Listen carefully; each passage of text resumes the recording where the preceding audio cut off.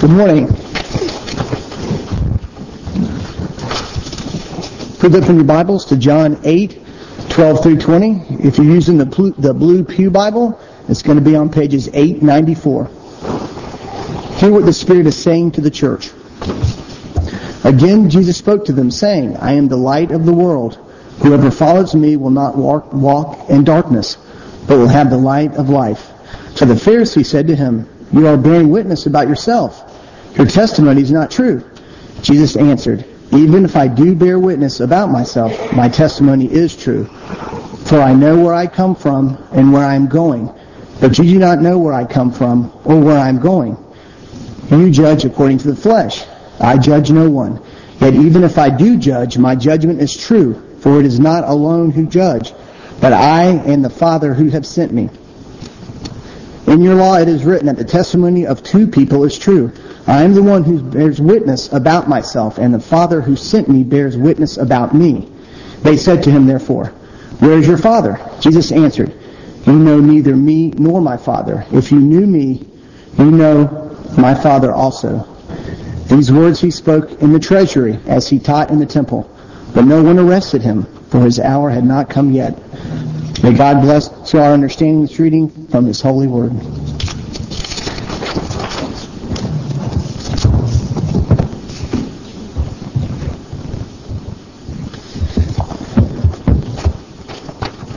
Let's pray.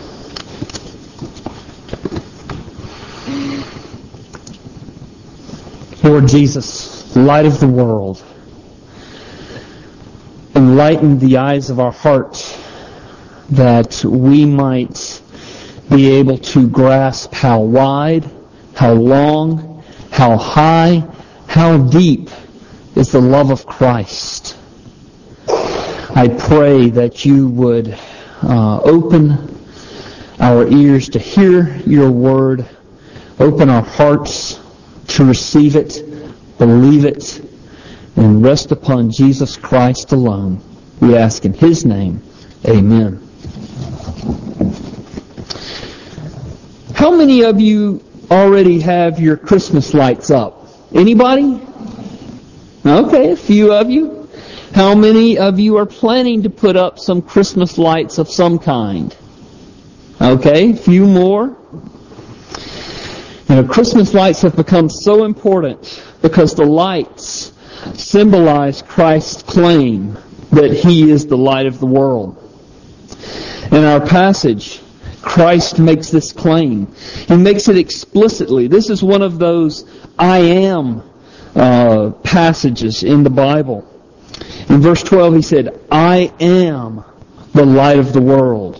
Whoever follows me will not walk in darkness, but have the light of life. What does Jesus mean when he says he is the light of the world?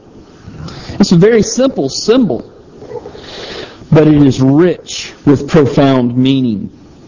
So, what does it mean? Well, first of all, very obviously, the symbol means that Christ is the one who dispels the darkness by his presence. When you walk into a room with a candle or a flashlight, the darkness flees away. The darkness is dispelled everywhere you take the candle or the flashlight. Likewise, everywhere Christ makes his presence known, darkness is dislodged. We live in a world that is cloaked in darkness. We live in a world where nations clamor for war, where the political class enriches itself on the backs of a populace it claims to serve. We live in a world where justice is neglected and where wickedness is preferred to God's standard of righteousness.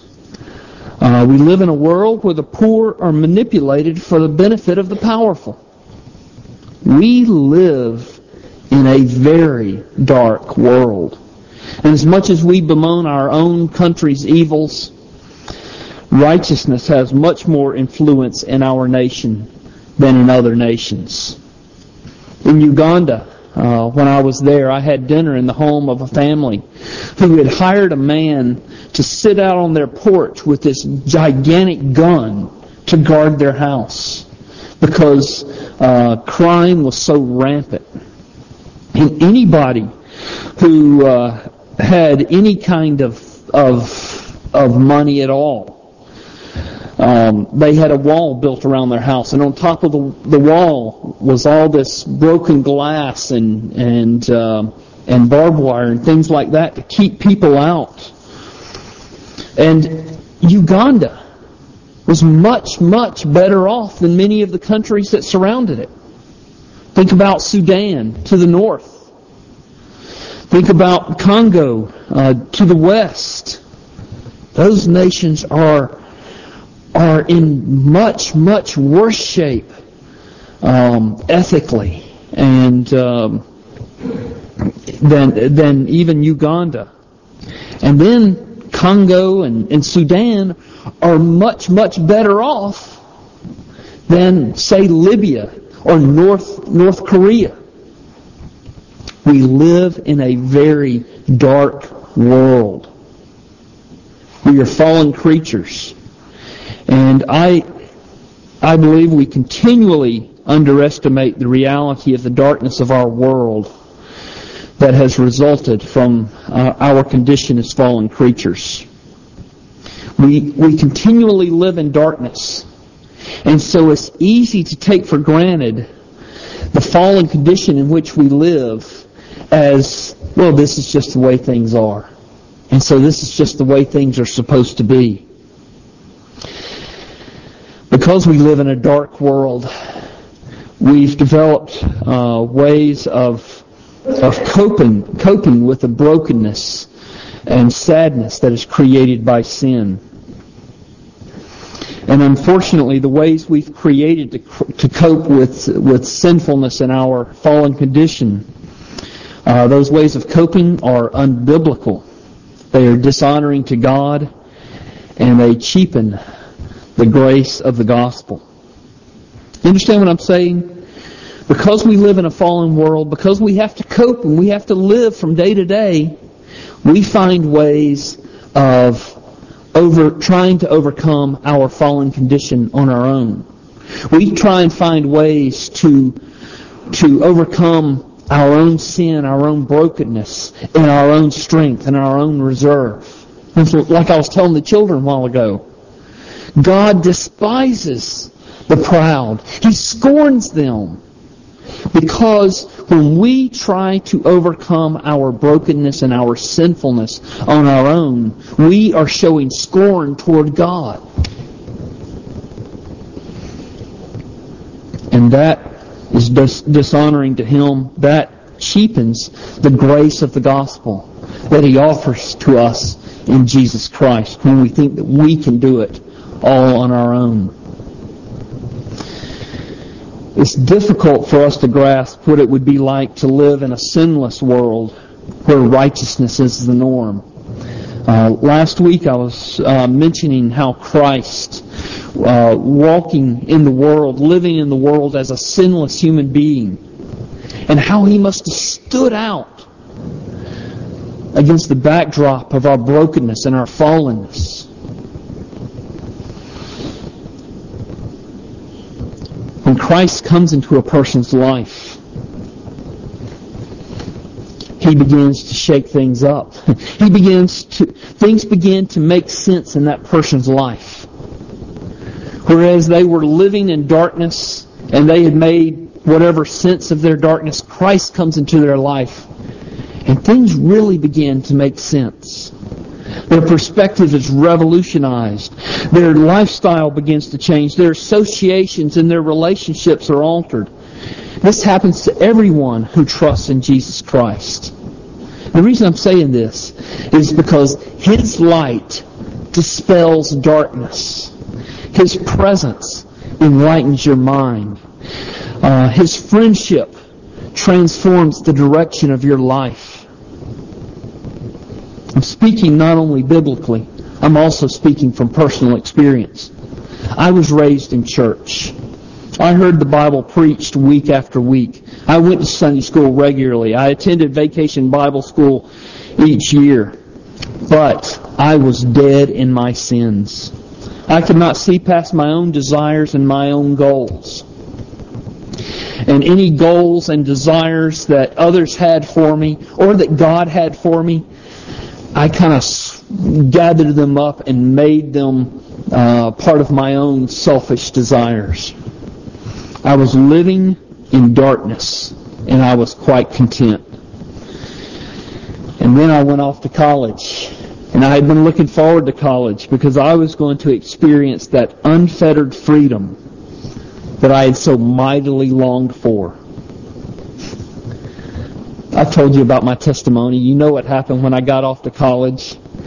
I was brought face to face with Jesus Christ through a whole set of circumstances. I'm not going to go into them because you've heard them before. But I began to read the New Testament. And I began to read the New Testament with the intent of trying to understand it. When I was younger, I tried to read the New Testament because my mom would pay me $0.25 for each chapter of the Bible I read. And it did not have a whole lot of impact on me because, again, her goals for me, wanting me to read the Bible were turned by my selfish heart into a way to make money. But I finally began reading the Bible in college, wanting to understand it. And I met two people that I thought I knew. First of all, I met the Jesus of the Bible, the real Jesus. Growing up, I had viewed Jesus as a heavenly bellhop who took care of all my earthly needs and even my heavenly needs. But I came to know Him as I read the Scriptures as the sovereign King, as the glorious King of heaven who owed me nothing except His everlasting wrath. I came to realize that He was God and that I wasn't. Further, I learned that He loved sinners so much that He left heaven, that He came here to earth to pay the just penalty that I had incurred because of my sin. So I met Jesus Christ. The second person I met as I read the New Testament was I met myself for the first time. I'd never really paused to measure myself against God's standards for righteousness. And so as I'm reading the Bible, I began to understand that I had more in common with these Pharisees that I was reading about than I had with Jesus Christ. I began to understand that I was a stranger to the concept of repentance as the Bible talked about repentance. I was good at saying sorry and for making people think I was truly sorry, but I began to realize that it was just an act to get along with other people. I found out that my will had never really been broken before God. I had disappointments in my life up to that time, certainly. But my will had never been broken before God. I began to see how monstrously selfish my heart really was. Even though others might view me as being a giving person and a generous person. And this newfound awareness of Christ, this newfound awareness of myself, came not from my powers of discernment, but it came only from the light of Jesus Christ shining into my life. He came into my life, and the dark, the hidden, the unexamined corners of my life were exposed. Jonathan Edwards once said, "When I looked into my heart and took a view of my wickedness, it looked like an abyss infinitely deeper than hell." And that's what it felt like when I met Jesus Christ. Do you know what I'm talking about? Have you ever experienced the light of Christ in your life? Has He shined the light of His presence into your soul? Have you seen the reality of your fallen condition? Have you known the extent to which your sins offend God? Have you understood just how much you need Jesus Christ? Just how much you need His redemption? Just how much you need His forgiveness? How much you need His righteousness? I fear that many are like me, sitting week in and week out under the influence of Christ-centered, gospel-saturated preaching and teaching. And I'm not just talking here from the pulpit, but I'm talking about it in our Sunday schools. I'm talking about it in your own families. But never really desiring that Christ would come and shine His light into your life. R.B. Kuiper puts his finger right on the greatest problem that many people have when it comes to Jesus Christ. He says, "So great is the depravity of unregenerate man that although there is nothing he needs more than the gospel, there is nothing that he desires less." And so people hear the gospel, but never really listen to it because they don't really desire it. What is the case with you? There's another sense in which Jesus is the light. He's the light that illumines the truth. He illumines the truth because He, of course, is the truth. Jesus told His disciples in John 14:6, "I am the way, the truth, and the life. No one comes to the Father except through me." There are several ways that Christ illumines the truth, but the primary way that He illumines the truth is by illumining and shining upon the person and glory of God the Father. Look at verse 19 in our passage. Jesus says in verse 19, "They said to Him, therefore, where is your Father?" Jesus answered, "You know neither me nor my Father. If you knew me, you would know my Father also." And so He's saying, if you knew me, you'd know my Father. You don't care to know me, so you don't care to know God the Father. Hebrews 1 verse 3 says, "Jesus is the radiance of the glory of God and the exact imprint of His nature, and He upholds the universe by the word of His power. After making purification for sins, He sat down at the right hand of the Majesty on high." Colossians 1:15, he says, "Christ is the image of the invisible God." And so when you read about Jesus in the New Testament, you're learning about God the Father. So in John 8, verse 19, when the religious leaders refused to listen to Jesus, He told them that they were refusing to listen to God the Father. Jesus was sent into this world by the will of God the Father. He preached and taught about the Father. He came to do the will of the Father by dying on the cross and rising from the dead, and then He returned to the Father. It is very common today, I guess it's always been the case, for people to say that they believe in God, but they don't believe in Jesus. Or I believe in God the Father, but Jesus, He was just a very good man. Jesus says, people who say they believe in God, but not in Jesus, are deceiving themselves. But the truth that Jesus illumines is not just religious knowledge about God. I quoted from from Colossians 1:15. Listen to verses 16 and 17 from Colossians 1. It says, "For by Christ all things were created in heaven and on earth, visible and invisible, whether thrones or dominions or rulers or authorities, all things were created through Him and for Him. He is before all things, and in Him all things hold together." Do you hear the scope of that passage? Christ is the creator of all things. All things were created by Him and for Him. This world exists and continues to spin on its axis because of Jesus Christ. In Him all things hold together. All truth, in other words, is God's truth. All truth is Christ's truth because He is the creator of everything. unless you acknowledge Christ's supremacy as the Creator and Lord, it is impossible for you to have a unified system of truth. Unless you acknowledge Christ, you cannot make sense of your own existence, nor can you have any basis for making ethical value judgments. You cannot know anything to be true without Christ as the foundation stone for your existence. Since our society largely rejects Christ as the source of truth,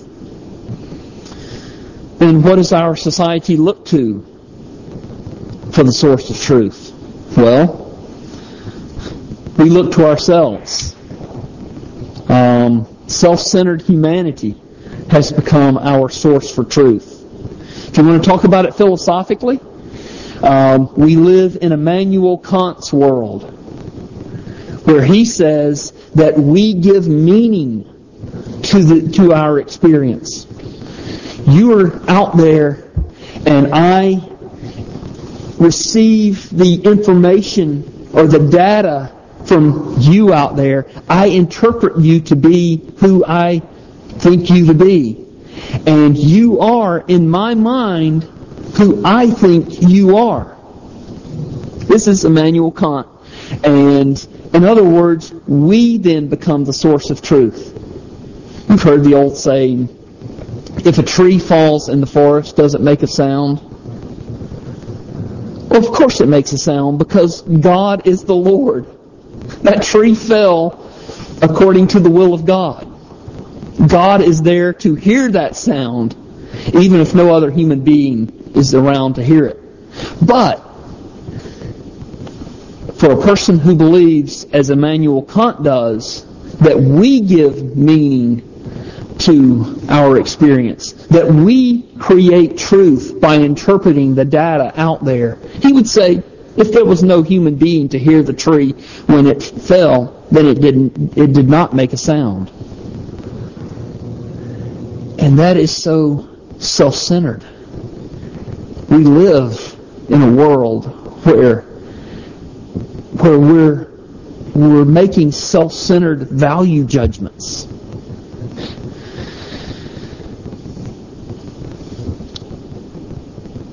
Now, since society needs a unified source of truth to exist, what are people doing for that unified source of truth? Well, we're increasingly relying on government institutions to arbitrate for us what is true or what we are to believe. And I'm not the smartest person in the world, but I can tell you that this is a trend that will not end well. So what is the source of truth for you? What is the ground and foundation for how you live your life and make your decisions? And that kind of sounds like an Immanuel Kant type of statement. What is the source of truth for you? What is the ground and foundation for how you live your life? But to put it biblically, Jesus Christ is the source of truth. He is the foundation for how you are to live your life and make your decisions. If you have a different source, if you have a different foundation, then you are living rebelliously to Jesus Christ. It doesn't matter what we believe. What matters is what God says is true and right.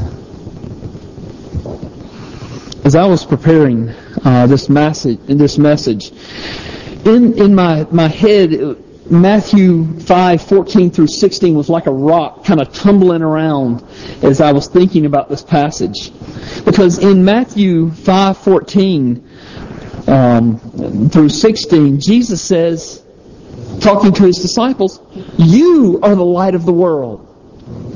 You see why that's kind of tumbling around and was a little difficult for me? Jesus is saying in chapter 8, in John 8:12, I am the light of the world. Now, in Matthew chapter 5, verses 14 through 16, He's saying, you are the light of the world. He says, A city set on a hill cannot be hidden, nor do people light a lamp and put it under a basket, but on a stand it gives light to all in the house. In the same way, let your light shine before others, so that they may see your good works and give glory to your Father who is in heaven. So Jesus is the light of the world, but here we see that we are the light of the world. And we, just like Jesus is shining before others and illuminating the truth about God the Father, so we are to shine before others, so that they may see our good works and give glory to God the Father. So just like Jesus, our function as light is to reveal the glory of God the Father to a watching world. So then the question is, who's the real light? Is Jesus the light of the world, or are we? The answer is yes. Following Jesus is not just tagging along behind Him. Following Jesus means being joined to Him. When you follow Jesus, you have Jesus, because Jesus has you. His light then shines in you. Look again at John 8, verse 12. Jesus says, "Whoever follows me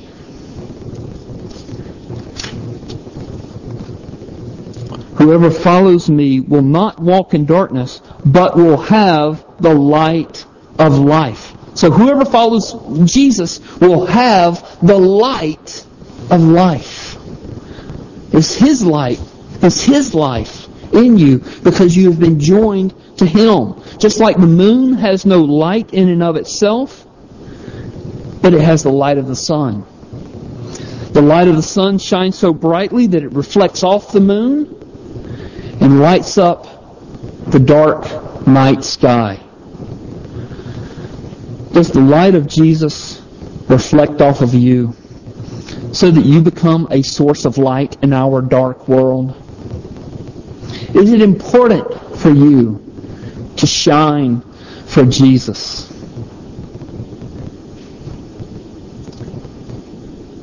It's real tempting to say, okay, now here's how you go, here's what you have to do to make sure you shine. The thing is, and this is my concluding point, it's simply a result of faith in Jesus. If you trust Jesus Christ, He will shine in you. Faith connects us to Jesus. Faith is like that power cord that stretches between the lamp and the electrical socket. Faith is the conduit. And when you trust in Jesus Christ, you are plugged into Him, and His light begins to shine in your life. So then the question is, are you shining? Because the real question is, do you have faith in Jesus Christ? Because as you have faith, you will shine. Let's pray together. Father, I didn't address this point, but it is so much on my mind. From Isaiah 49, verse 6, you ask the question, is it too small a thing for you to be my servant, to restore the tribes of Jacob and bring back those of Israel I have kept? I will also make you a light for the Gentiles, that my salvation may reach to the ends of the earth. God, make us shine. Because of Jesus, the light of the world is in us. So that your salvation may reach the ends of the earth. Lord, help us to trust in the Lord Jesus. And I do pray for any here who have never really desired Jesus to shine in their life because they really don't desire Him. Break their hearts, God. Any who are holding on to sin, who belong to you but are unwilling to let go of their sin, break their hearts as well. that Jesus Christ may shine in us, that we might be like a finely polished lamp set upon a hill, that there might not be any spots, there might not be any blurriness to the reflection that we give off as we point people to God our Father, who loves us so much that He sent Jesus to be our Savior. We ask in His name, amen.